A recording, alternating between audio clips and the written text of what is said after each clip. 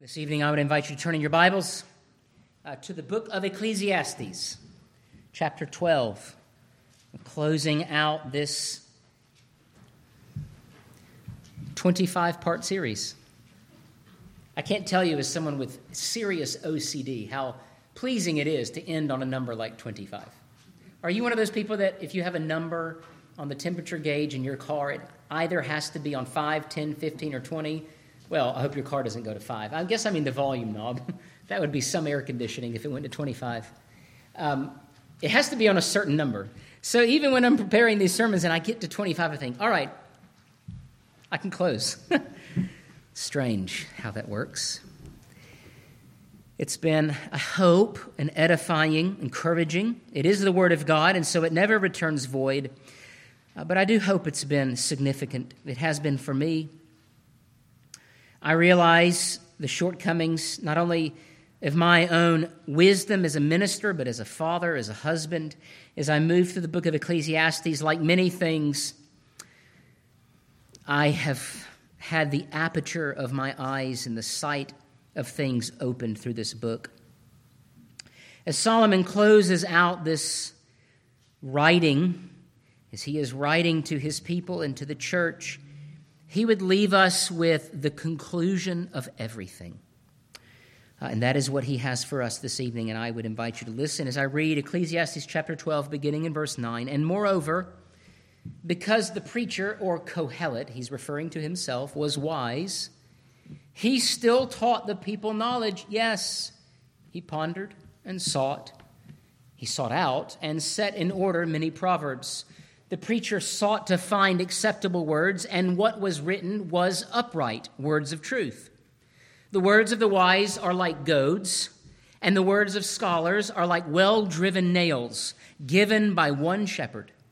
And further, my son, be admonished, that means corrected, by these. Of making many books there is no end, and much study is wearisome to the flesh. Let us hear the conclusion of the whole matter. Fear God and keep his commandments, for this is man's all. For God will bring every work into judgment, including every secret thing, whether good or evil. Thus far, the reading of God's word. Let me pray for the blessing of the preaching of it. Lord, help us to understand our all, to fear you and keep your commandments, and may we do so cheerfully. With glad and eager hearts, we pray in your name. Amen.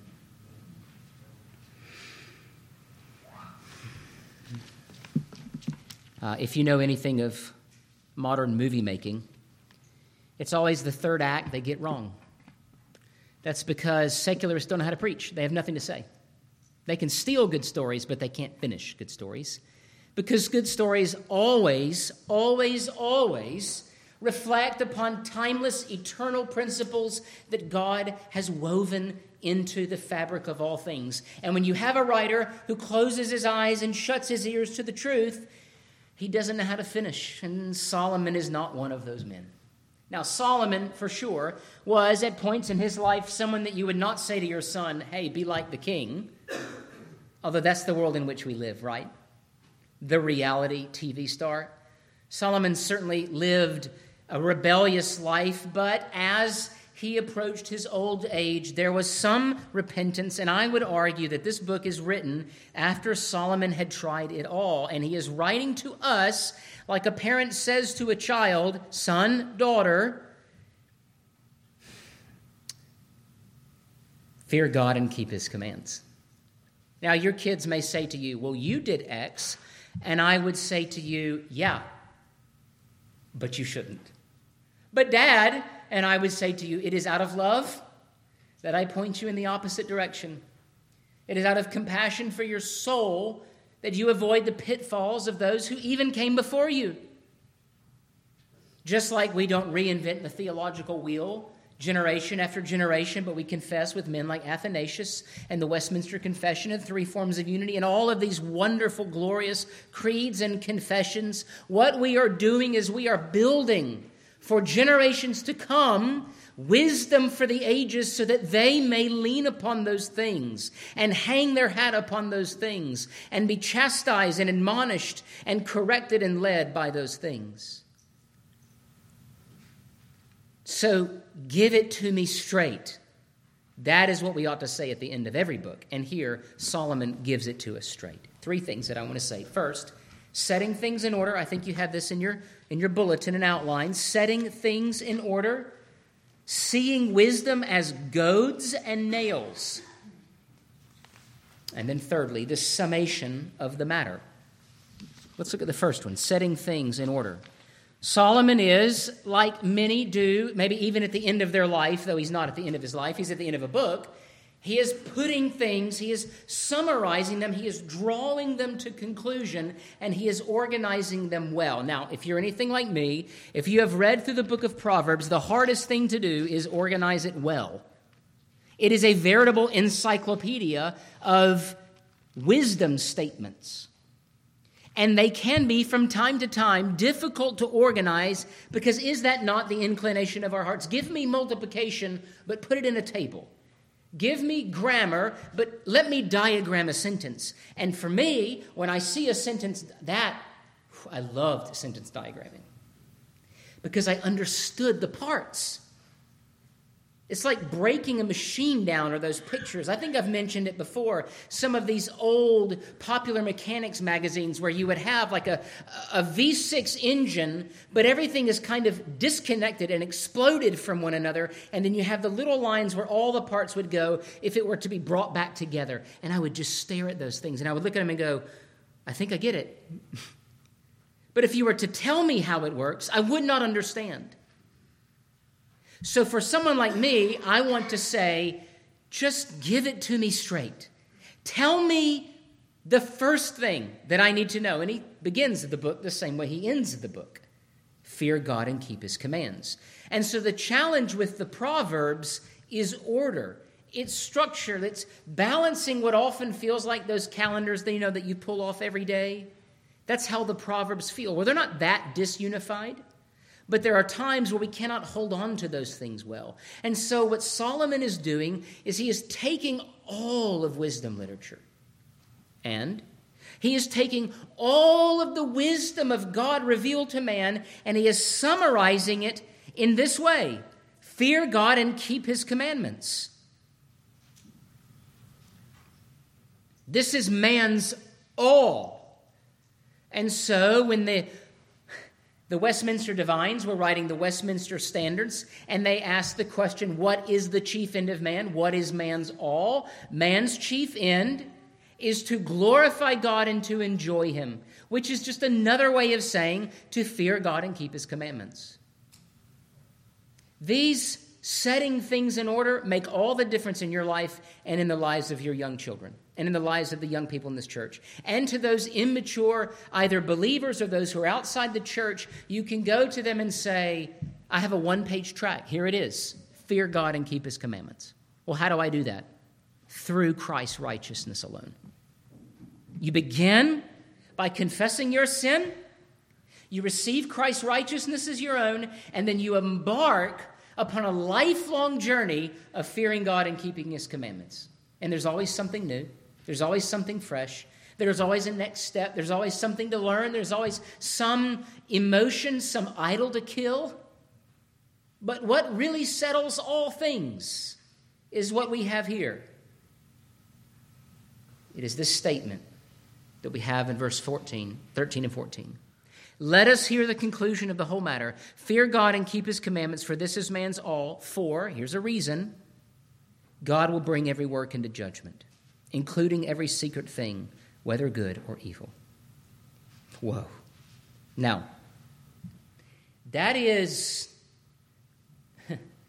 if 13 is sort of the straight, 14 is the right hook that comes across. Solomon gives it to us straight, and then he tells us the reason for which we are to fear God and keep his commandments is because God is judge of all the earth.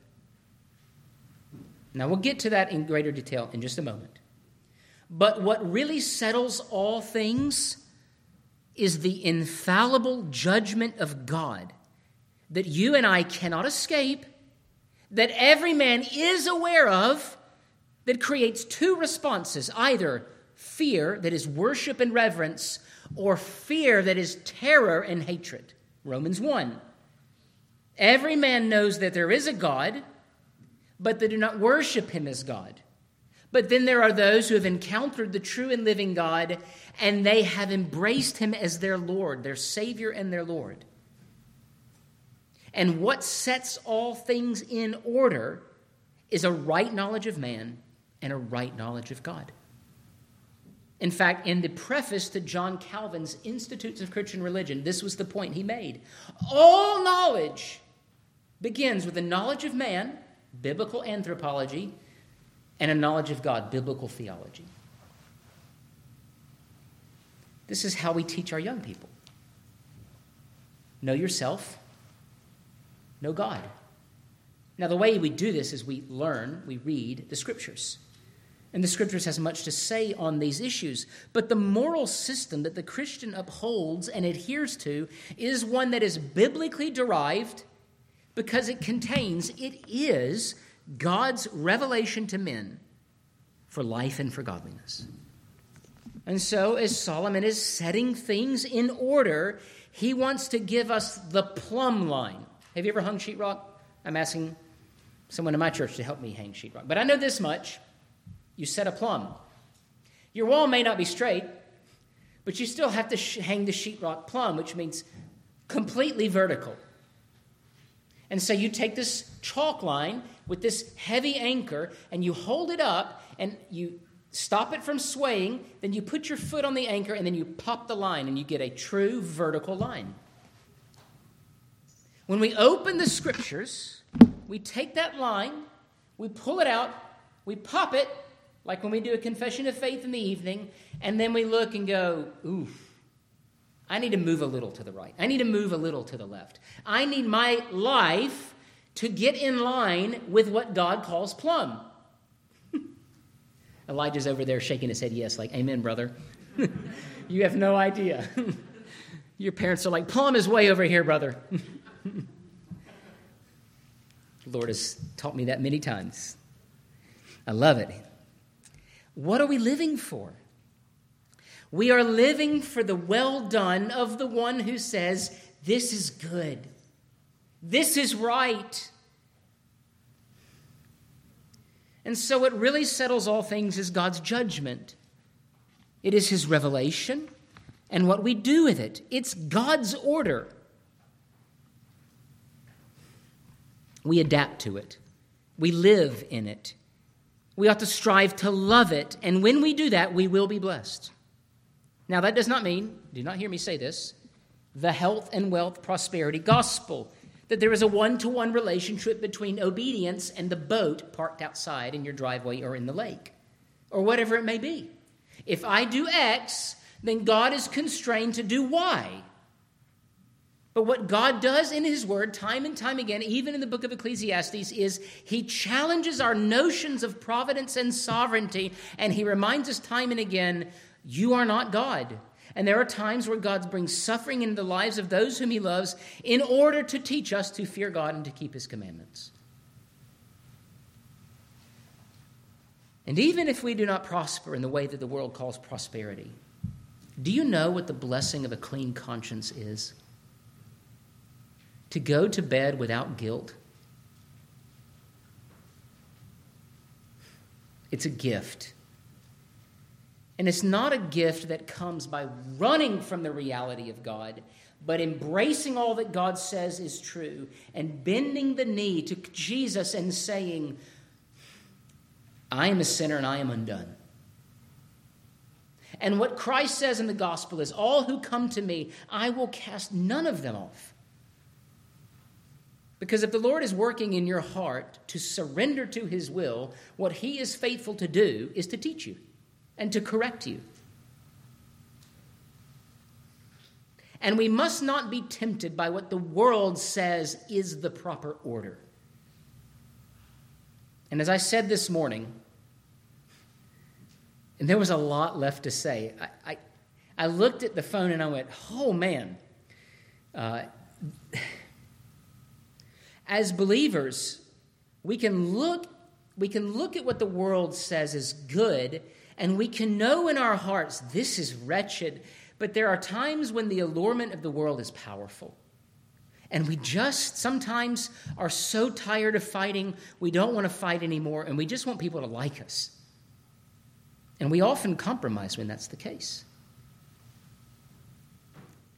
But as the preacher here in verse 9 is writing, and as he's teaching knowledge, and he's pondering, and he's seeking out, and he's setting into order all of these proverbs, he says what they are in terms of how they affect our lives, and then what they lead to.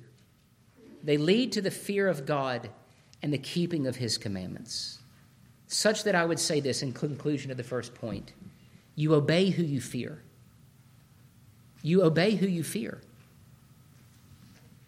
Or your behavior is radically altered by what you fear. What does the world fear? The melting of the polar ice caps. Right? They fear disease, famine. They fear foreign nations. They are constantly creating things to fear. Do you know why? It is a satanic distraction from the true reverence and fear of the Lord. Because if you're fearing man, you cannot fear God. You're distracted. You're distracted from it. And so at the end of all of it, and at the beginning, and everything through the middle, the very sum and substance of the Christian life is fear God and keep his commandments. Now, secondly, seeing wisdom as goads and nails. What is a goad? A goad is a stick. And you all know what a nail is. Here Solomon refers to the words of the wise as a rod. And it is a rod in the hands of a shepherd. And as soon as you hear shepherd and rod, what other work of wisdom literature do you think of? Perhaps the most famous chapter in the whole Bible, Psalm 23. Thy rod and thy staff, they comfort me. What is a shepherd's rod used for? And who is it used against? It is used for two reasons, and it is used against two creatures. The rod predominantly was used against the sheep to guide them in the way that they should go. Rarely was it used against predators, but it was. David used a sling, but if you got a stick on hand, a nice hardy staff, it can also be used against lions and goats and bears. A goad, the words of the wise, are like a goad for a person. It's a stick or rod that is used to drive our hearts. Now, children, when you hear stick and you hear discipline, what do you think of? Daddy, don't spank me. Do you think that? How many? How many? Right? Why can't you just say, Dad, I know I messed up. I'm ready to receive my punishment. Has anyone ever said that in the history of the world? In fact, you do come to the point where you treasure, whether or not you know it, not in a sort of masochistic way, but you treasure the discipline, even of your parents, for you know it is evidence of their love, their faithful commitment to your upbringing. And the Proverbs have a lot to say about rods and discipline. God, through the wisdom and the wise words of those who are wise, drives us in the way of righteousness. Preaching is one of those means. There are other lower means of grace, like the faithful ministry of parents and the shepherding of parents, the shepherding of anyone who is a superior, who is guiding you in the way that you should go. We need guidance. I need guidance. And the testimony that I need guidance is because I don't love the rod, the goad, like I should. And I don't appreciate it when it's there. When I experience the goad, what is yours? I didn't do anything wrong. What are you doing?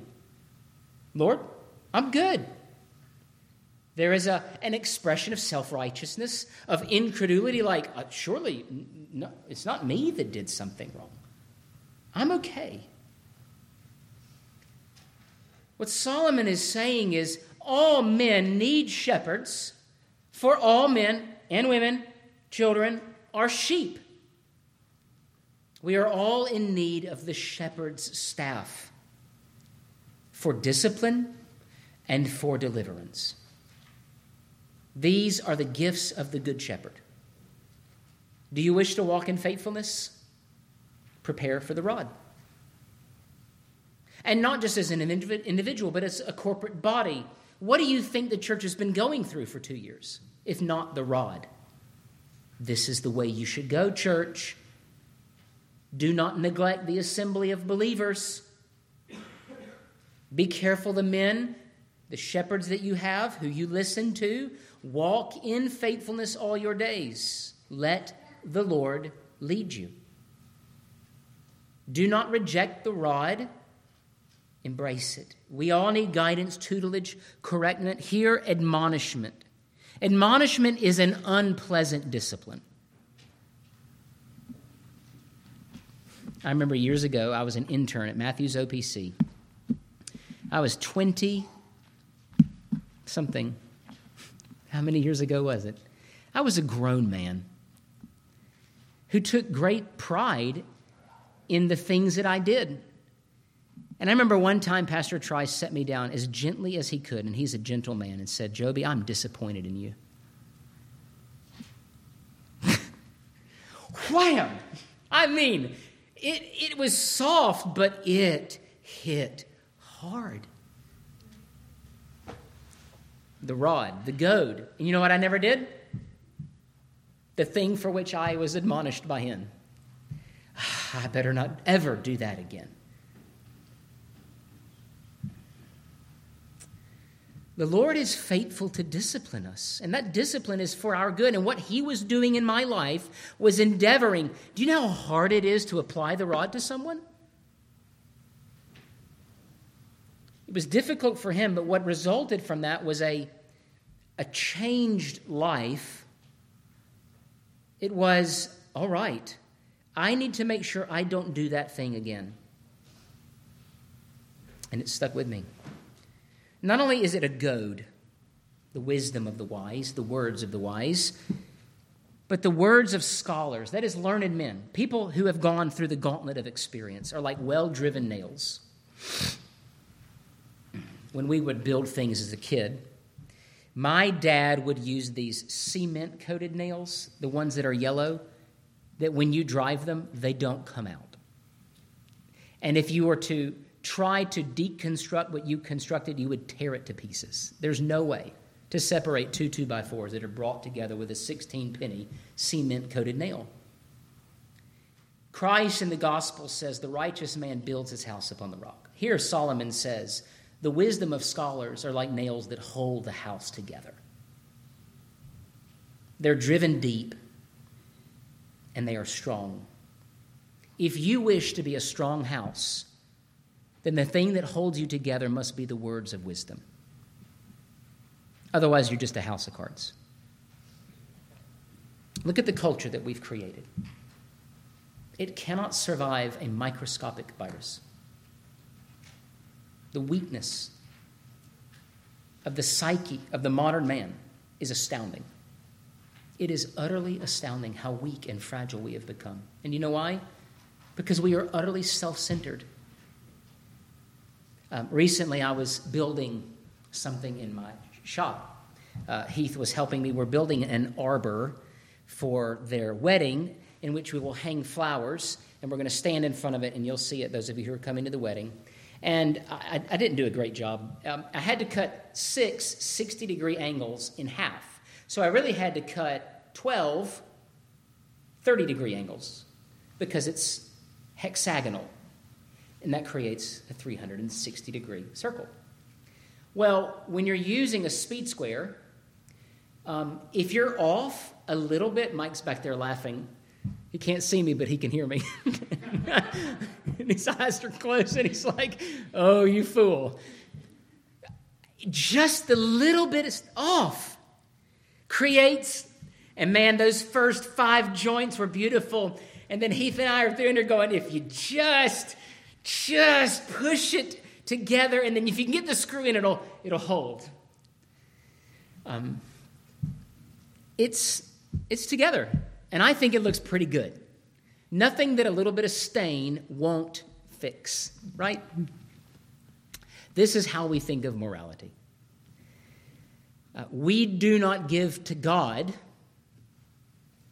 the responsibility to construct us in such a way that we resemble the pattern of Christ's righteousness.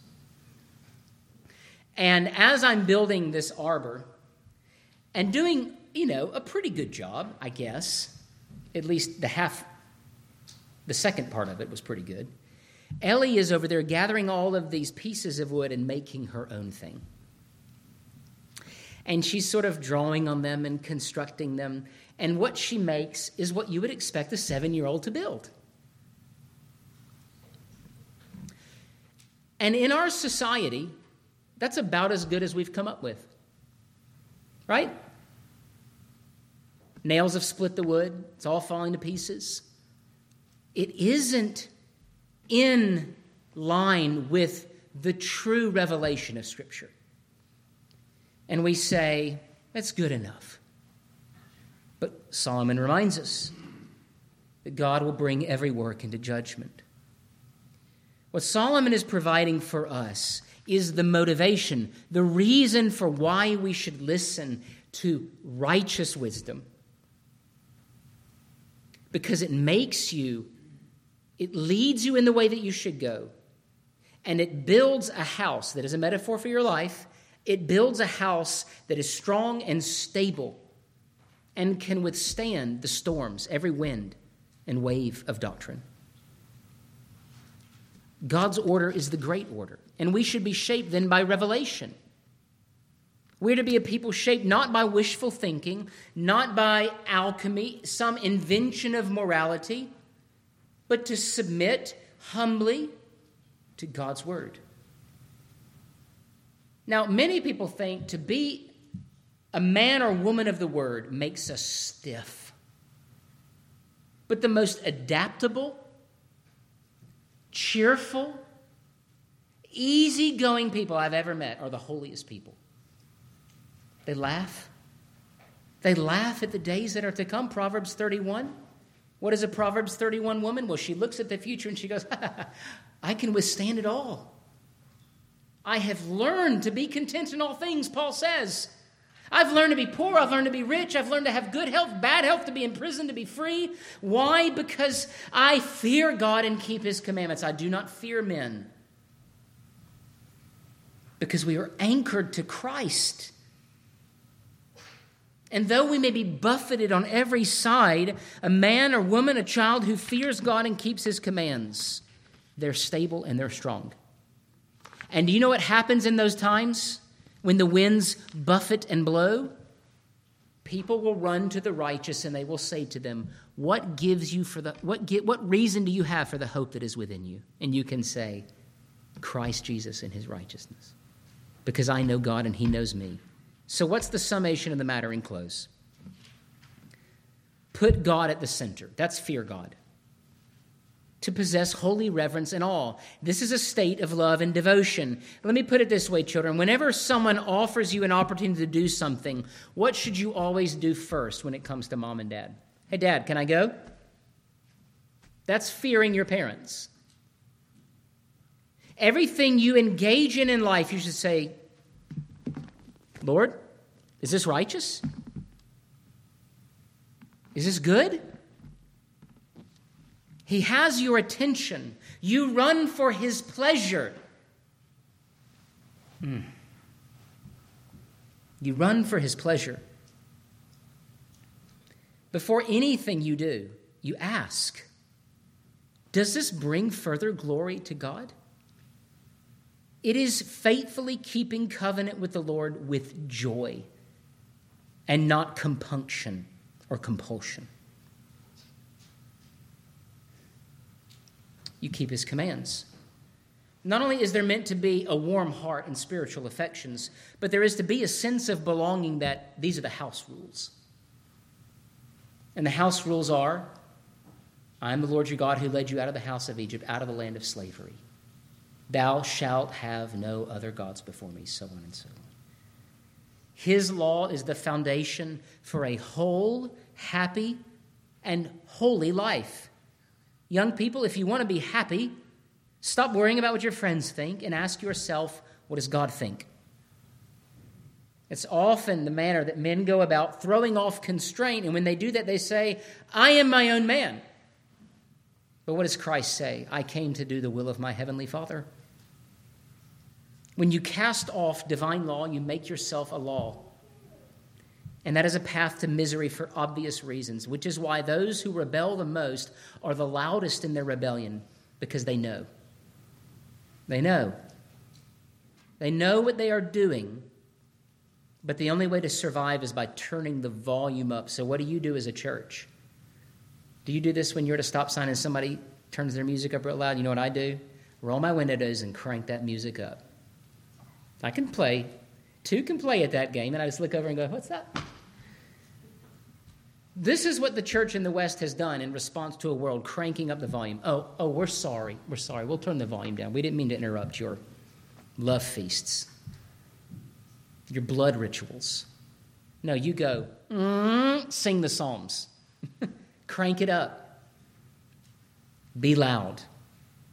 Because the law of the Lord, is Psalm 19 says, is perfect. It converts the soul. The testimony of the Lord is sure, making wise the simple. The statutes of the Lord are right and rejoicing the heart. The commandment of the Lord is pure, enlightening the eyes. The fear of the Lord is clean. It endures forever. The judgments of the Lord are true and righteous altogether. More to be desired are they than gold, yea, than much fine gold. Sweeter even than honey of the honeycomb. Moreover, by them your servant is warned, and in keeping them there is great reward. What part in Psalm 19 says, it'll make your life hard? It'll make your friends abandon. Well, if they abandon you, so be it. If God is for us, who can be against us? As the psalmist is writing Psalm 19, what he is doing is he is causing you to see the goodness of the law of God, to fear God, and to keep his commandments. Because the ultimate principle of the law is this: we are made for it. I'll give you one more illustration in closing.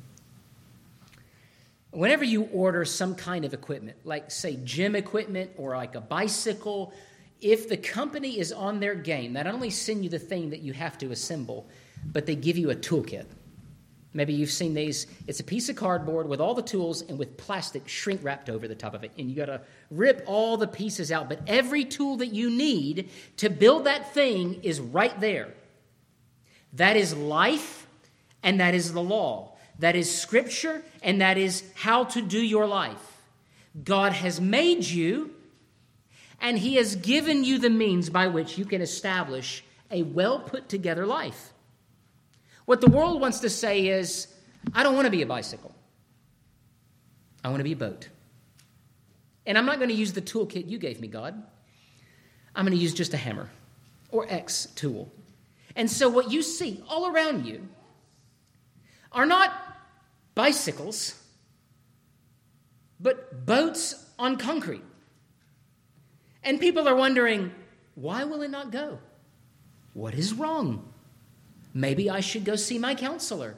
And maybe he, as he goes to his office in a boat, can tell me how to drive my boat on the road. It's obscene. It's silly.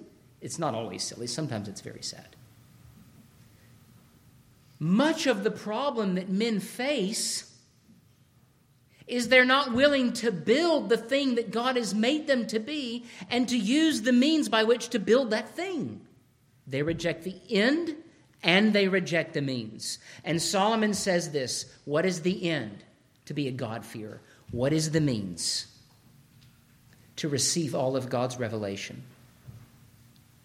Because the only thing that will save us from the judgment that is to come is not perfect wisdom. There is no perfect life, but is to embrace all of God's revelation, which culminates in the revelation of Jesus Christ himself, who is the wisdom of God revealed against ungodliness. It begins by looking at Christ and saying, you show me how to be. You teach me. Because that is the only way that we will ever survive this. Everything you've ever done, if it is done apart from Christ, will be held against you.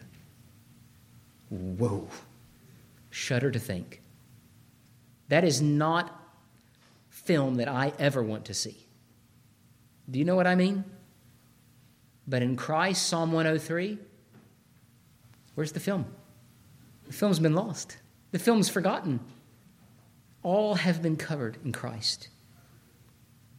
And so what Solomon is doing is he is preparing the people of God to receive the manifold richness and the wisdom of God that is found in the person and work of Jesus Christ. The wisdom of God revealed against ungodliness. And the way in which we live for the well done is we begin by embracing Christ and then living for him. Let's pray.